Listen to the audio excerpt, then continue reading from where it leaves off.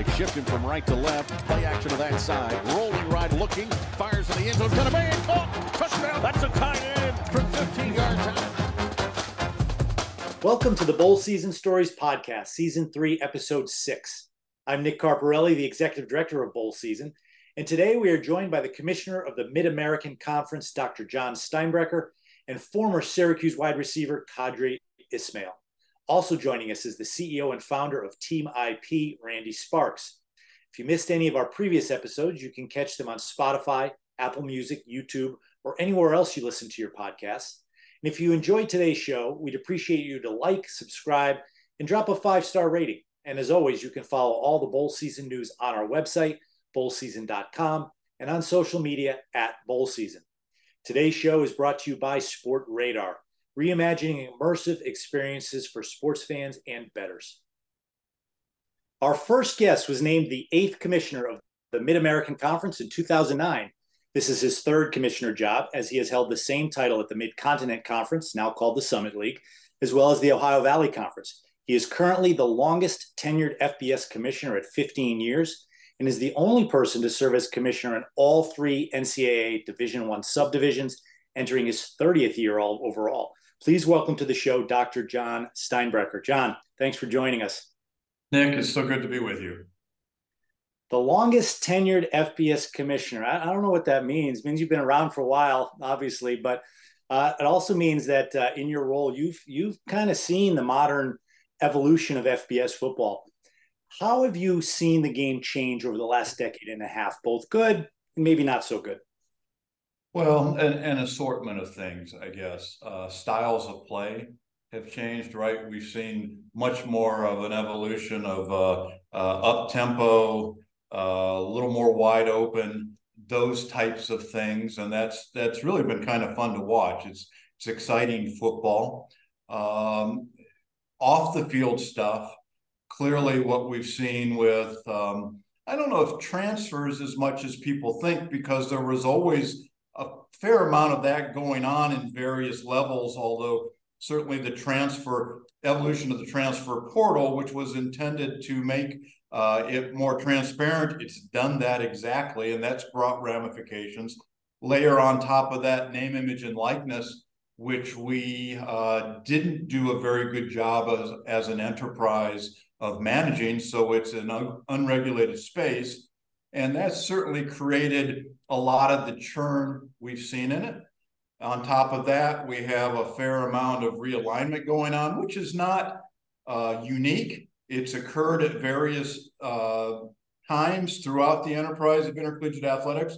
Probably the timing of that is increasing because it's linked to television contracts. And as TV contracts, or at least in this current iteration, are getting shorter in length, the time periods where we have, I guess, relative stability are decreasing. Yeah, you make an interesting point, Jon. It's a lot of the change we're seeing going on is not unique to this time period. It just seems like so much of it is happening all at once, right? As well as some new things coming. Right. Well, that's very true. And it's unique in that it really hasn't occurred on this scale at what I would call the upper end of the food chain. You know, the Pac-12s, the Big Tens, the Big 12, that sort. You've seen a lot of that at the Division I subdivision, the FCS subdivision.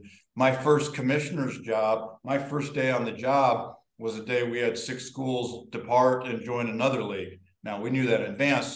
So that's been going on at various levels. The media hasn't really paid a whole lot of attention to that until you're dealing with schools and conferences where there's a little more revenue involved in the conversation. Well, there's certainly a lot for you to manage in your current role, but I want to go back to your college days where you were also juggling a lot. You were a 2-sport college athlete in the 80s at Valparaiso. You managed to balance football, tennis, and academics, of course. What was that experience like, and how do you think it helps you relate to the student athletes you govern? You know, it was a great experience. One, I love to compete. And so to be able to play a couple of sports that I had played most of my life through college was really awesome. And the fact that they were really 2 different sports, as I've gone along in my career, I've appreciated, I played, sport of football, which is kind of the ultimate logistical sport in terms of managing it, in terms of how it's conducted. You know, everything is, you go on a road trip, everything's managed down to the last minute. You go on a tennis trip, it's show up, get in the van, hit the road. Coach, can we stop and let's get a snack here or something? You know, it's a little less regulated, but it still comes back to relationships, competition, driving yourself towards excellence, those sorts of things, and then managing all the other things in your life. You can do that. I had 2 majors in college. You know what? If you want to excel academically and athletically, you can. You just have to put the time in. And really, my academics got better because of lessons I learned in sport. And it's work on your weaknesses. Don't ignore them. All those types of things. And so if you're struggling with something academically, you don't ignore it. You dig into it. You get down into the fundamentals of it. You go get help. You do all those things and spend time on it. And it's amazing when you do those things, you get better. Last year, the MAC won its 2nd Bowl Challenge Cup. For our listeners, that award is given to the conference who has the best winning percentage during bowl season. Ohio, Buffalo, Bowling Green, Miami, Eastern Michigan, and Toledo all participated in bowl games. What does this mean to the conference, and what do you think it says about the strength of MAC football? Well, we took a lot of pride in it because it was a great way to wrap up the year. And it was a year in which we started. Our September last year was not one of our better ones, which is when you play the most of your non-conference games, which is where you start to build the notoriety of your teams in your conference. And so to come into postseason play, have really good matchups. And we thought going into the bowl season, I thought we had really great balanced matchups, that all the games were toss-ups. And what was really gratifying, we end up with a 4-2 record. We could have as easily been 6-0. We could have been 0-6. I think the 2 games we lost by a combined 9 points. By the same token, the games we won were all really close games. That's what you want for bowl games. It keeps eyeballs involved. The kids are excited about it. And it's no different in football than in really other sports. You build reputation and notoriety on what you do in the postseason.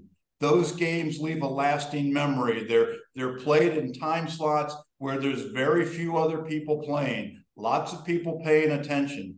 And so to go out to excel then is really a great kick in the pants and helps carry you into the next year.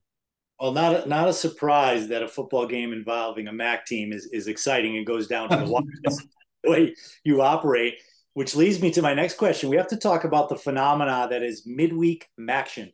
The MAC is beloved by football fans for providing football all 7 days of the week. You know, once you get into October, November, you can turn the TV on in the middle of the week and see a college football game. And if it wasn't for the MAC, you might not be able to do that. Tell us about that strategy and why it's so important to the league. You know, we've been playing midweek games in November for, 15, 18, maybe going on 20 years. And it's interesting. We didn't invent midweek football. I'll give that to Mike Slive when he was commissioner of Conference USA. Worked with Chuck Gerber with ESPN at that time, and they developed that time slot. Conference USA took it and ran with it when Mike went to the Southeastern Conference and they had a new commissioner came in. They decided to move out of that slot. We came into it and have really taken it and embraced it. And what it's done is provided a unique time to showcase our member institutions, our teams, our players, our coaches. Really, there's very, very few times when you play throughout a college season that you have clear error, and yet we're able to get that. And so when you have compelling stories to tell, it gives you the palette on which to paint that picture. You know, I go back about 10 years when we had Northern Illinois had that great year. In fact, I think it's 7 years, and ended up going to the Orange Bowl. And they had a quarterback who ended up being third in the Heisman Trophy race. I don't know if we get that if we don't have the ability to showcase Northern Illinois that year. We had something similar with Western Michigan the year we ended up putting them into the Cotton Bowl. You know, it gives us a unique opportunity. It's helped grow us from being a really nice regional conference to having a national brand and national imagery so that our coaches can go anywhere in the country, can talk about our schools, recruit to our schools, talk to moms and dads and grandmas and say, even if you're on the West Coast, you're going to be able to see your son play every game you do with us. Well, in the last decade, every team in the MAC has competed in a bowl game, from games on opening week of bowl season, opening day, I should say, all the way to those couple of New Year's Six bowl games that you mentioned earlier. That means you've attended a lot of different bowls. Tell us on a personal level, what are some of your favorite bowl experiences watching your teams compete in the postseason? And you're right. I have had the privilege to be at a bunch of bowls. I'm probably at 3 or 4 or more of our games every year, and then throw in the BCS, now CFP games, and those sorts of things. And they are all great events. I've played at all levels of games up and down our food chain. And you know what? They're all magical events for the student athletes. What's neat to see is if you're in a more of a community-based event, how the community takes that event, embraces it, gets involved. You see relationships build between people in that community and your teams. Or if you're off at a CFP or BCS event, just the magnitude of that and what comes with it. So much of my memories are more of the off-field things. And I go back to a memory from my first year with the Mid-American Conference. We were out at bowl game in Boise. And as so many of the bowls do, they have a gift suite for the student athletes. So the student athletes go into the suite, they're able to pick out some gifts and so on. I was sitting outside talking with the coach and the AD just as they were doing all that, and a young man came out of the gift suite and talked about what he had ordered, and he was actually crying. And so you're wondering, what's the problem? What happened? And he related, now this was a 20-year-old young man, and he related that because of this gift suite and they're being able to be in the bowl game, this was the first time he was going to be able to provide a Christmas gift for his mother and sister. That's just flat out powerful. I mean, it puts a lot of things in perspective, helps you better understand some of the situations some of these young men come through, and what the value of, first off, what a scholarship to go and be able to get an education that you maybe wouldn't other, but some of the other things around it. And I'll never forget that. Well, let's expand on that a little bit. Next season, the CFP will be expanding from 4 teams to 12 teams. Everyone's excited about that and looking forward to it. The playoff is exciting. College football needs a great way to crown a national champion every year. But there's 133 FBS programs, only 12 slots. So there are 36 other bowl games during bowl season that won't factor into the national championship equation. But John, tell us why those games are still so important to the universities and the student athletes. Yeah, I don't view it as any different than what we're doing today or what we did 10 days ago. And again, it was opportunities for our institutions, our student athletes and coaches to go out and compete at a high level, have a lot of people view them, to celebrate the season they've had, and celebrate football. And it's really a unique thing that we have because of the relationships. So many of these events are community-based. They mean something in that community. There's usually a pretty significant tie-in to local charities or other local activities in that event that allow you to celebrate, whether you're in Boise, Idaho, or Nassau, the Bahamas, or Montgomery, Alabama, or I can go all the way down the list. They all have things that are incredible. And that's why I get a little frustrated every year you read something from the media, these throwaway games. I got news for the young men and women and coaches and fans who participate in those events. They're not throwaway events. There's something unique about that community that, another great example, you go to Montgomery, Alabama, and you say, why do I want to get excited about going to Montgomery, Alabama? And I help set up that game. Here's why. The history of our country is wrapped up in that city. whether it's from the Civil War, whether it's from civil rights and social rights, all of that comes to bear right there at Montgomery. And you get a chance to go there and touch it and feel it and be a part of it. And we've had institutions take professors with them. We've had teams go and walk across the bridge at Selma. All of those things that we talk about having a bowl experience, that's a bowl experience that's linked to their education that's invaluable. Yeah, I obviously agree, John. Sometimes we get so wrapped up nowadays in the business machinations of college football, and we forget that it's still really important to maximize the student athlete experience. And bowl games do that, as you noted. The locations that these student athletes are able to go to, places they've never been to before, a lot of times places they'll never have the opportunity to go to again, really gives them these lifelong memories that they years later, they tell the stories about how meaningful they are to them. Absolutely. Last question, John. You took on one of the most important issues to modern student athletes. You implemented the first conference-wide mental health program. What are you seeing from your student athletes that led you to take action? We listened to them, quite frankly. I asked the question. When I first came in, we talked to our student athletes, and one of the issues that came up was around the amount of time they spent on their sport. And from that evolved some time obligations, time demands rules that we implemented first. We shared with the NCAA, and that's really where the NCAA's time demands rules emanate from. Come back a couple of years after that, went back to our student athletes and said, where's an area we need to spend some time to think about?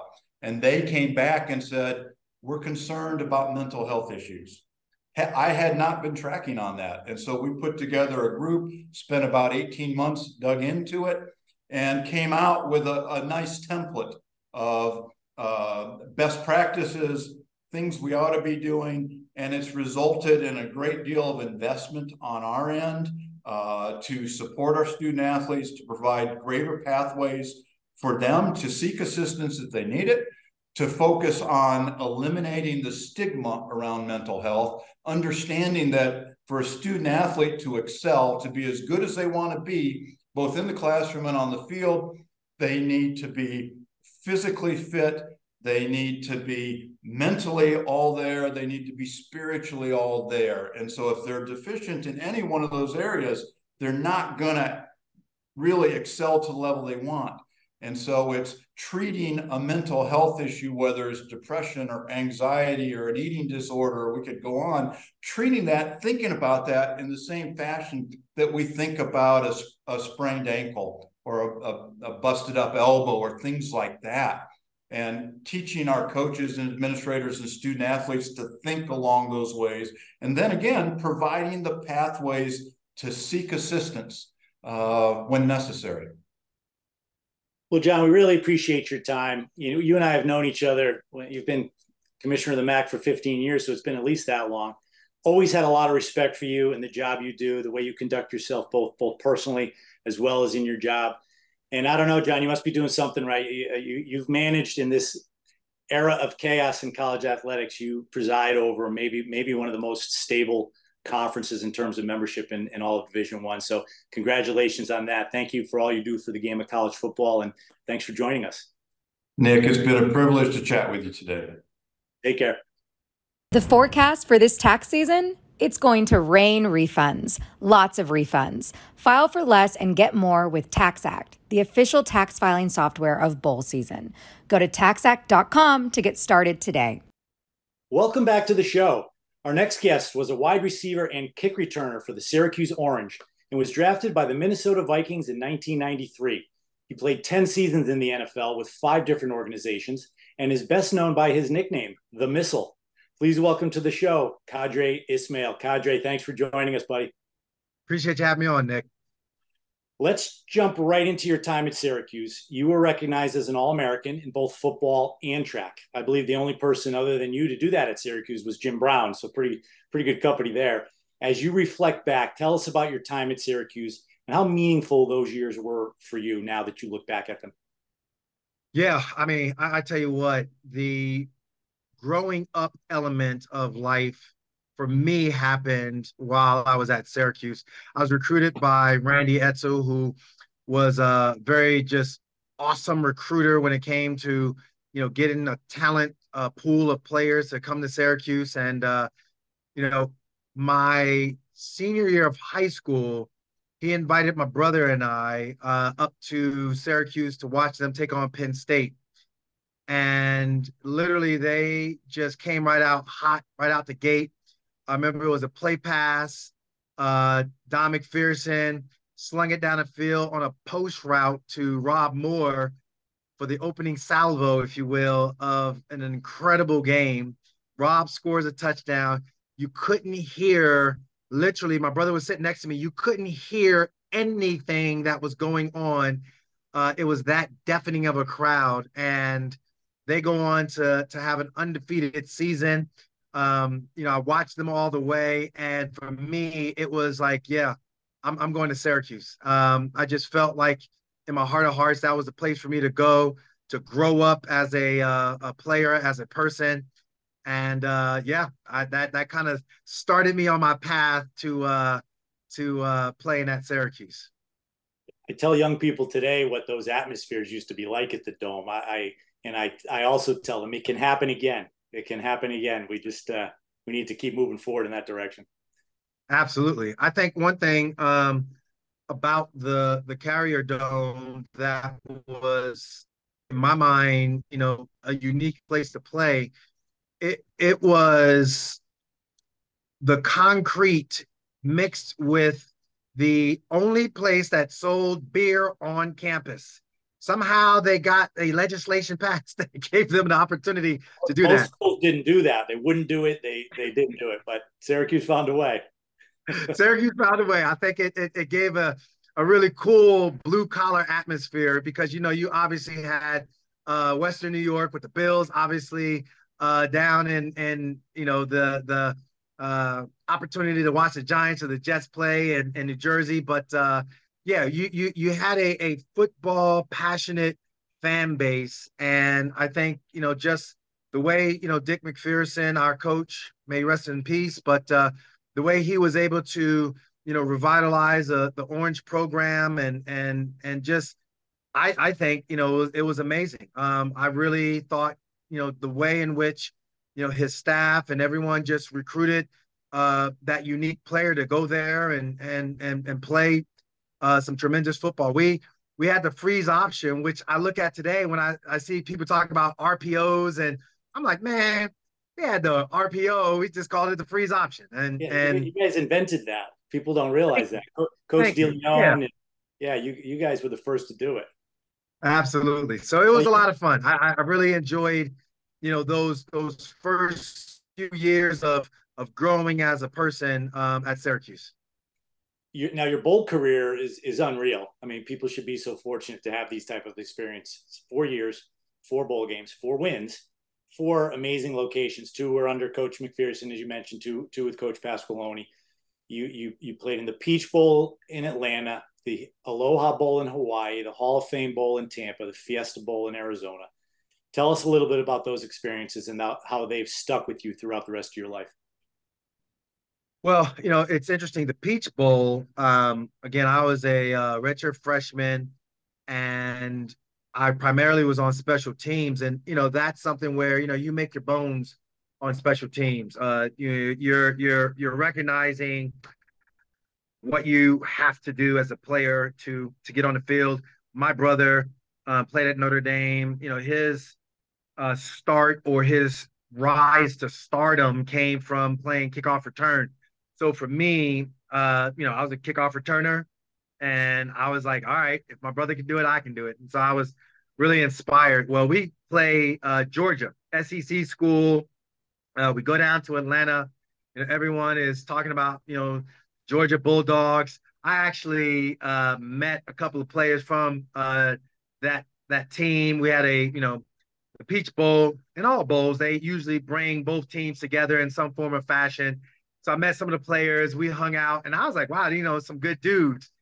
But what I remember the most is just going out there and playing and taking it to a Georgia football team that everyone thought, they had an advantage over us, but that was kind of the start of the standard, if you will, for Syracuse. We recognize obviously playing Auburn, the tie game, in the Sugar Bowl, next year, Hall of Fame Bowl, another January 1st bowl game, getting a victory there. But now I, along with my other redshirt freshman teammates, we had a chance to continue the legacy. So, going down to the Peach Bowl was really awesome.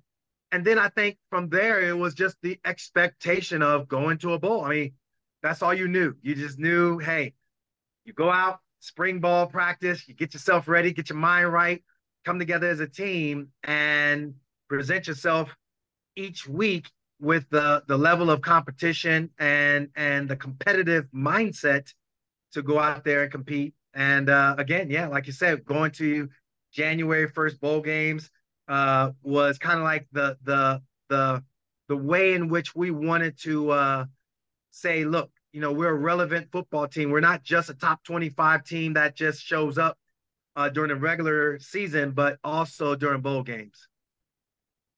That Fiesta Bowl, I was there working with the coaching staff then. That's 1992. That's how long we've known each other. I dug this out just for the occasion. So this was right after the game in the locker room. You and I, your brother wearing a Syracuse shirt, which I kind of wish he wore that throughout his playing career. But that was a lot of fun. I mean, we beat Colorado. Everybody knows the Deion Sanders Colorado today, and they assume they were always bad before that, the fans of today. But that was the other golden era of Colorado. They had just won a national championship. Cordell Stewart was the quarterback, and I don't think people thought we were going to win that game, but that was a lot of fun. Hard to believe it's interesting. Yeah, and the thing that I look back on, I think every game that we were in, it was like, oh, Syracuse is here, but we don't think they're going to win. And it is interesting because literally we the year before played Ohio State in the Hall of Fame Bowl. Then when the Fiesta Bowl comes around and they're asking us to represent in that bowl game and we're playing Colorado, we felt very confident. It's like, it doesn't matter who we play. We know what we're capable of doing. It was amazing how just the way in which we operated as a football team, the way in which we traveled, the way in which we practiced, all of those things, it was awesome to see, awesome to be around the fellas. People like yourself, I think it's highly underrated. The operations people, as I look back on it, without you guys, I'm telling you, it makes for long seasons. I think I will speak for the rest of my teammates when I say you spoiled us the way in which, we had everything running like clockwork. And your professionalism, the way in which you treated us. I'm not saying that we were spoiled brats, but there was a level of, being spoiled. And I think at the same time, it put us at ease and allowed us to go out there when it came time to play. We just went out and played our best. Well, thank you for that, Q. You look back on it, we were all part of the same team, right? We all just had a different job. We were all friends. We were working together, and we won a lot of games and had a lot of fun doing it. One of the things I think about it more as I get older. You and I spoke about this recently. Do those experiences mean more to you now, looking back on them today?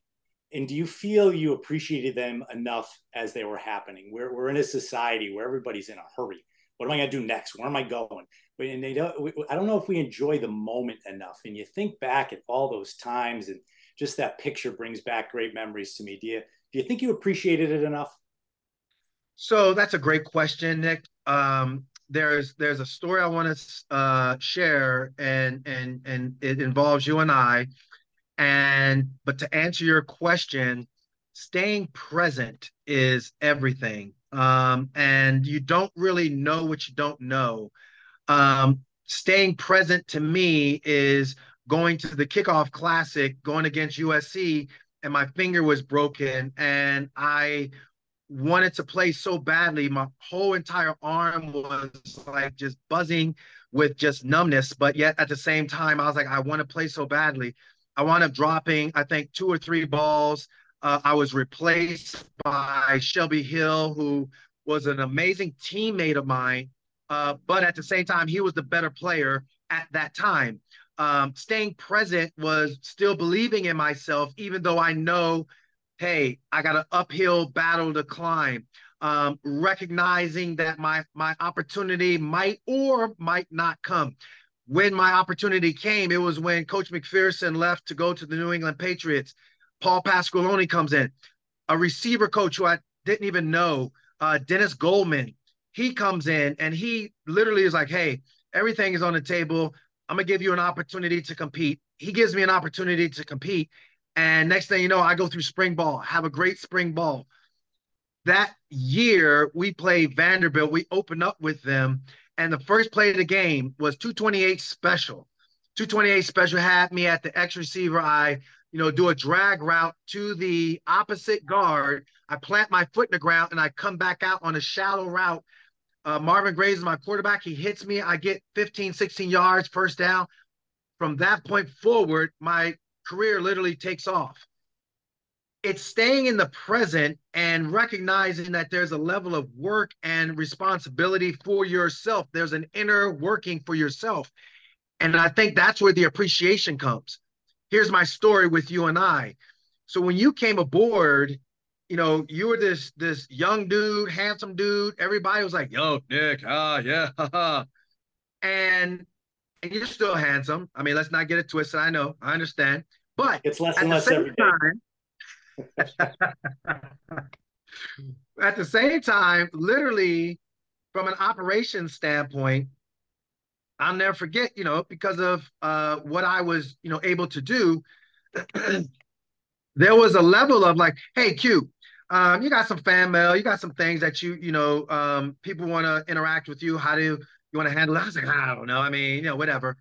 But it was a level of staying present and like, you know what, Q, I think you should at least interact with people because they like what they're seeing and they like what they see in you. Go ahead and do it. And I always remember that because I'll never forget this. We were playing West Virginia, and I might choke up. I'm trying not to. But we were playing West Virginia at West Virginia. And I'll never forget that. I tell this story all the time. And why I feel it is my obligation to be authentic around fans, regardless of the circumstance. Because we were on a field during our walkthrough period before we went out to our team dinner. And there was obviously a lot of pressure on you to get everything in order and all that. Well, there was this gentleman jogging around the field. And I'm sitting there and I'm looking, and all of a sudden I look and I'm like, oh my God. That is Earl Campbell. Earl Campbell, for those of who might not know, Heisman Trophy winner, played at Texas, had an amazing career as the Houston Oilers running back. Number 34, Tyler Blue, or Texas. He was from Tyler, Texas to Tyler Rose, excuse me. Love ya blue. Love ya blue, Houston Oilers. I thought I was going to be Earl Campbell when I grew up. When I first played, I had my thigh pads. I was this kid, maybe, I don't know, maybe 90 pounds, if that. I had 2 thigh pads in my pants because I wanted my thighs to be as big as Earl Campbell. So you had the pressure of getting everybody into the locker room, change on the bus. I was like, Nick, I am not going anywhere until I meet Mr. Campbell. And this is where I get choked up because you were like, you saw the intensity in my eyes. You were like, all right. You could have been a jerk. You could have been all that, but you were very gracious that day. And literally my childhood hero, Earl Campbell, like he stopped, he came up to me. I was like sitting there in awe. Whew. I mean, it was a moment for me that I'll never forget. But it was because of your ability to just, hey, stay in the moment. you could have been like, oh no, we got a schedule to keep. We got this, we got that. Man, I mean, he was so amazing. He was giving a speech to the local hospital there, and he was so gracious with his time. I mean, it, I don't care if there's people asking for my autograph, or if I'm out and about. I do a ton of TV and radio, current day and all that. Been doing it for the last 2 decades, and it just that memory there stuck with me for forever. um you know he was gracious, but I also remember, you know Nick Carparelli could have been that jerk, but he wasn't. And again, it's staying present. It's allowing a boyhood memory to be manifested, and for me to be able to just have a lasting memory that I'll always cherish. Well, thank you for that story, Q. I don't remember that story. I do remember Earl Campbell being there, but I don't remember the role I played in you meeting him. And yeah, that's it makes me feel good to think that I've always tried to stay in the moment. When you remember our operation back then, it was pretty intense. There was a lot of pressure, not a lot of room to deviate from the schedule. But it makes me feel good to know that I was in the present then. I'm sure I realized how important that was to you, and the memory, obviously the memory that created was worth risking being a couple minutes late. And I'll say this, Q, you kind of treat, you try to treat everybody equally. I would say, actually say fairly, but you kind of treat people the way they treat you and the way everybody acts. So, to go out of my way for you was probably a little bit easier than it was for some other guys. We won't mention names, but I don't know. I'd like to think that I would have done that for anybody, but for you, happy it happened. Let's move on. After a very successful college career, you were drafted in the 1993 NFL draft by the Vikings. Take us through draft day and how you felt the moment you realized, wow, I'm a professional football player. I tell you, my brother, Rocket, everybody knows him as a Rocket. His career at Notre Dame was epic and all that, and it was motivating to me. And there were only two people at that time. So we are recording this, and in full disclosure, I'm on my mobile device. At my facility, I have my camera set up. I do a ton of podcasts and all that. But I was just running some errands, and I was like, you know what? I got to do it at my place. I'm going to do it on my mobile device. So be it. And with all that said, for my brother and I, his climb uh, to the heights that he had back then, and there was another guy by the name of Michael Jordan that still to this day, people who have never even known he was a basketball player, they wear his merchandise.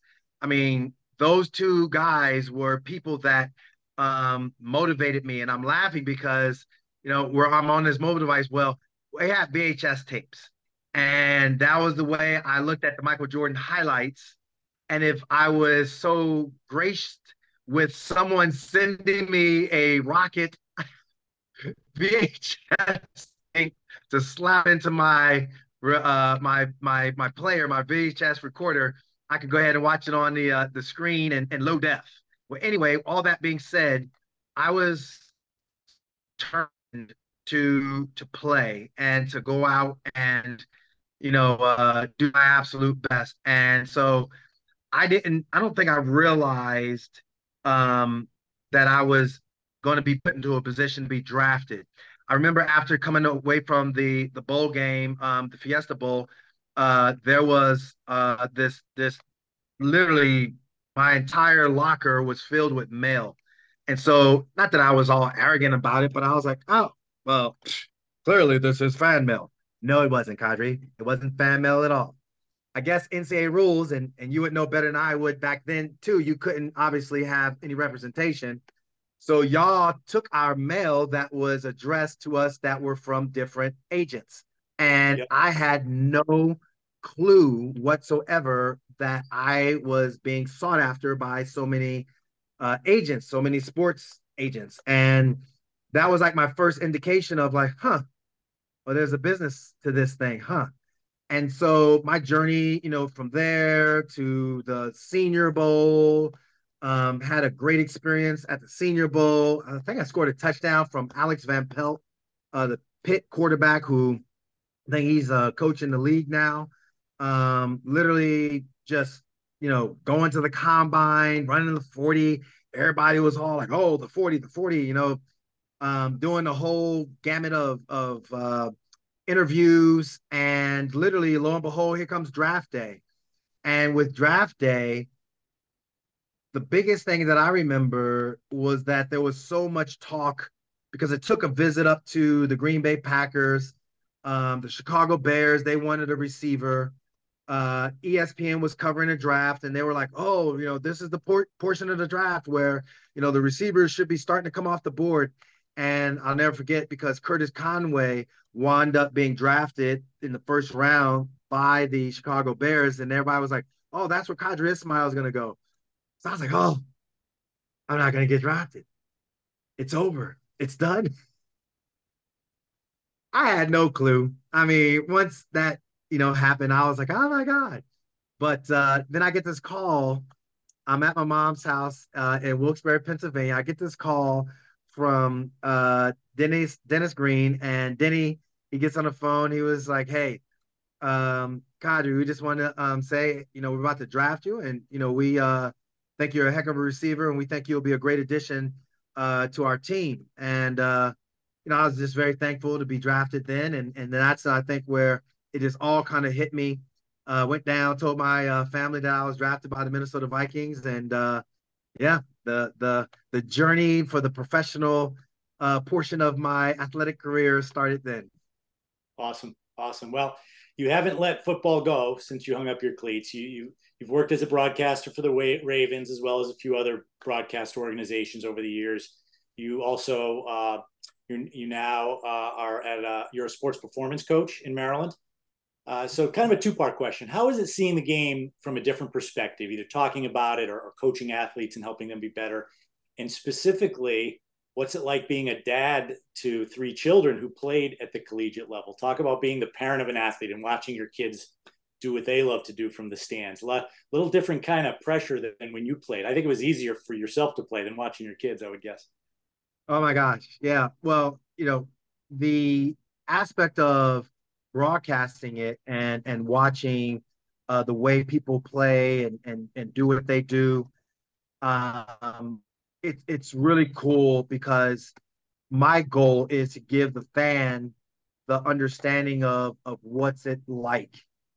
But then at the same time, I'm giving it what's it like also through the player's eyes. And so I have the fan in me. Like, in other words, I get excited too.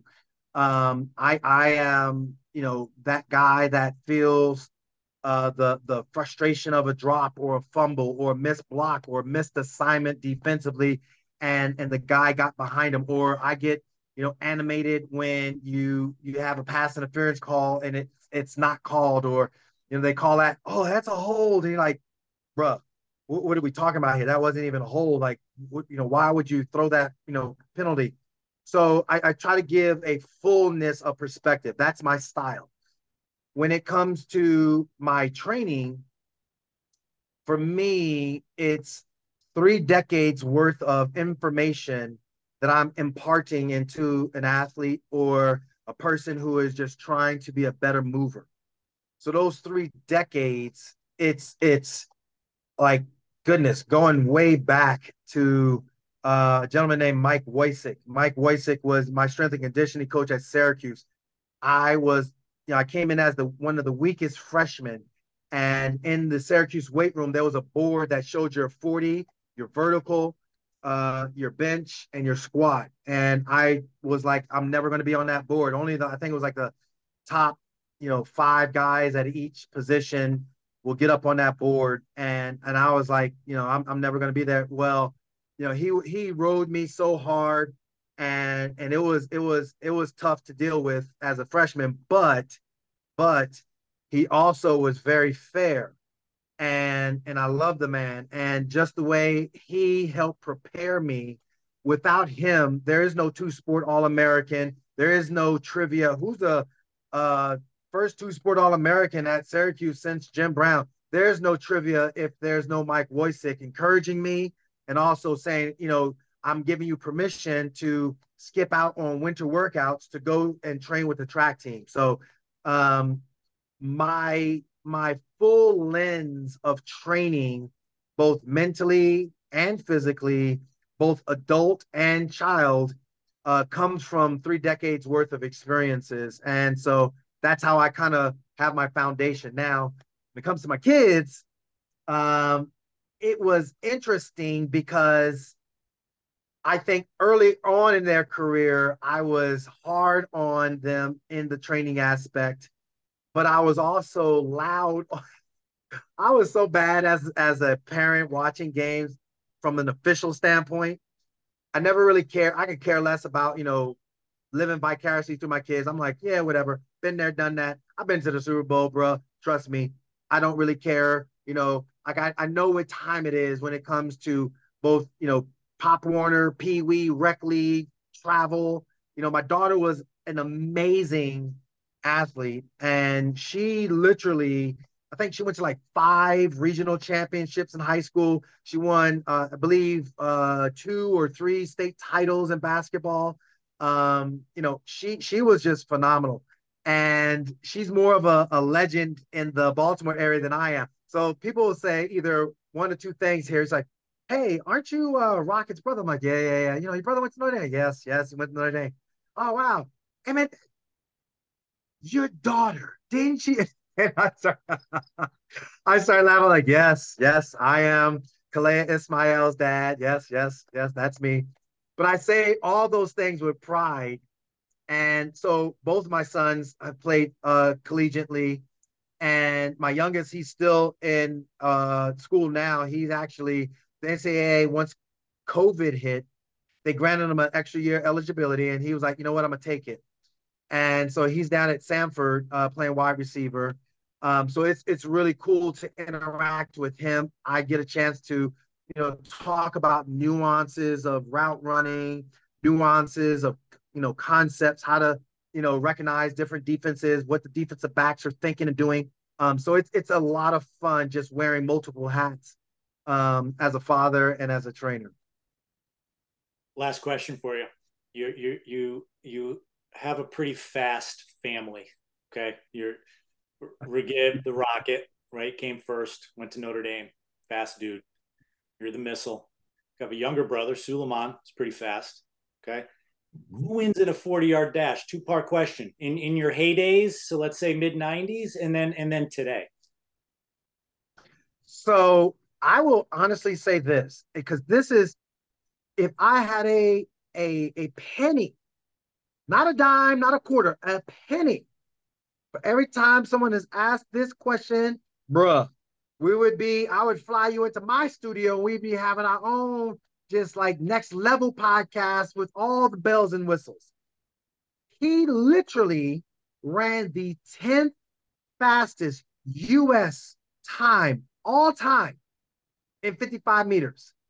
His 0 to 10 was like epic. Like his 0 to, put it this way. When I was running the NFL fastest man contest, and, I didn't really care about whether or not I won it or not, or, just I was down there. I was like, oh, the NFLPA calls me up. Hey, we were looking for a participant in the NFL fastest man contest. Yeah, we're going to pay you a couple $1,000 to be a participant. And, oh, yeah, you got an all-paid trip. Done. I'm there. Click. Tim Brown, my brother's teammate for that time Los Angeles Raiders. Tim Brown's a Hall of Fame wide receiver, won a Heisman Trophy at Notre Dame. And Tim, he and I obviously knew each other well. And so Tim comes up to me, goes, hey, man, I don't think people realize how fast your brother is. And I was like, well, Tim, like, give me your point of view. So the Raiders, they covet speed. That was their big thing. You got to be fast. You got to be fast, the whole 9 yards. Every receiver on that team ran 4.31 or better. The one kid, Alexander Wright, ran easy 4.2 like it was nothing. You had James Jett, who was a part of the Olympic 4x100 meter winning relay team. He was a gold medalist. You had Tim Brown, who, like I said, he ran 4.32. You had, I think at that time, I believe Willie Galt was still playing. He might have been on either on the outside looking in, but there was a couple of other fast dudes that was on that team.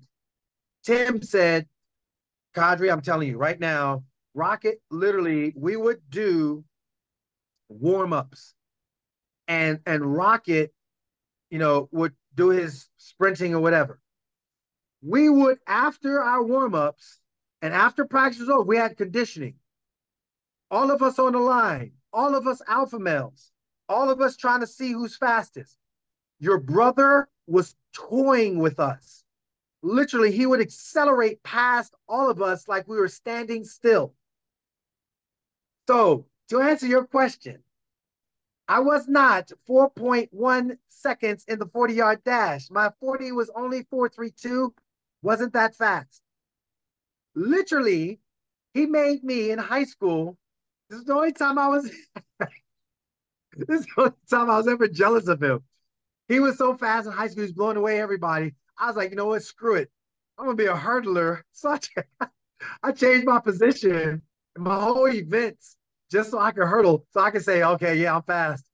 So when I say he had the kiss of speed, his 0 to 10, like it was epic. Now, current day, I'm just saying, I feel pretty good about where I'm at in my 52 years of living on this planet and my ability to keep myself in a level of shape. I'm not so sure he can get me. Now, that's me talking as a younger brother. Older brother might still be like, yo, bro, don't poke the bear. But I'm poking the bear. I think I can get him. All right. I'd love to see that. So, see, patience, right? You can honestly, you could have said when you were younger, someday, big bro, I'll be faster than you. 30 some odd, 40 some odd years later. Woohoo! Someday. Well, Q, thanks so much for your time. We've known each other for 30 years. You were a good dude back then. You're still a good dude and always will be. Really appreciate our friendship and appreciate you being on the show. Thank you. Thank you so much, and I appreciate you having me on. Our next guest is the founder and CEO of Team IP. Please welcome to the show, Randy Sparks. Randy, thanks for joining us. Absolutely. Pleasure to be with you this morning. College football is easily the second most popular sport in the U.S. behind only the NFL, and so much goes into the fanfare of college football game days. The tailgating, the student section, the band, the school colors. How important is it to the fabric of college football for fans to show up on game day wearing their school's gear? I think it's very important. I think it's something that fans enjoy doing. In the 20s, I was a Hurricane fan, season ticket holder. How dare you go to the old Orange Bowl, right? Not showing up in your colors. And so I think whether it's the water cooler at work or amongst your neighbors and friends, you're going to be asked the question, who's your team? But you may not have to answer that question because you already got it on, and it doesn't take long for them to figure it out. So college football fans are passionate. They love wearing their colors, and I think it's what's part of makes the game great. Yeah, you walk up to a game and you're just kind of eyeballing each other, seeing what each other's wearing. You form an opinion pretty quick whether you like that person or not. I think that, or you go to an away game and you're outnumbered. Yeah, that's right. It's a certain personality trait, I think. Somebody who wears their visiting team colors proudly amongst in college football, sometimes 100,000 wearing the other color. Absolutely. I think one of the best parts of bowl season for me is doing just that, walking into the stadium on game day, seeing two sets of fan bases in the stands, ready to celebrate their team's great season. You often see the stadium, the way they seat the fans, it's basically divided in half by school colors, right? You have one half one team's colors, one half's the other. Leaves no doubt which side is rooting for which team. Team IP is a national leader in experiential marketing for championship merchandise at events just like bowl games, producing decorated apparel and branded products for fans for over 30 years. Tell us about your approach at Team IP to servicing the fans on game day and throughout the year. Well, the same reason why they want to wear their uniform, their jersey, and their colors. Souvenir merchandise is about I was there. So we talk about the great games, but if your team has won 6 games, you're qualified to go to a bowl or a New Year's Six bowl or a semifinal or a national championship.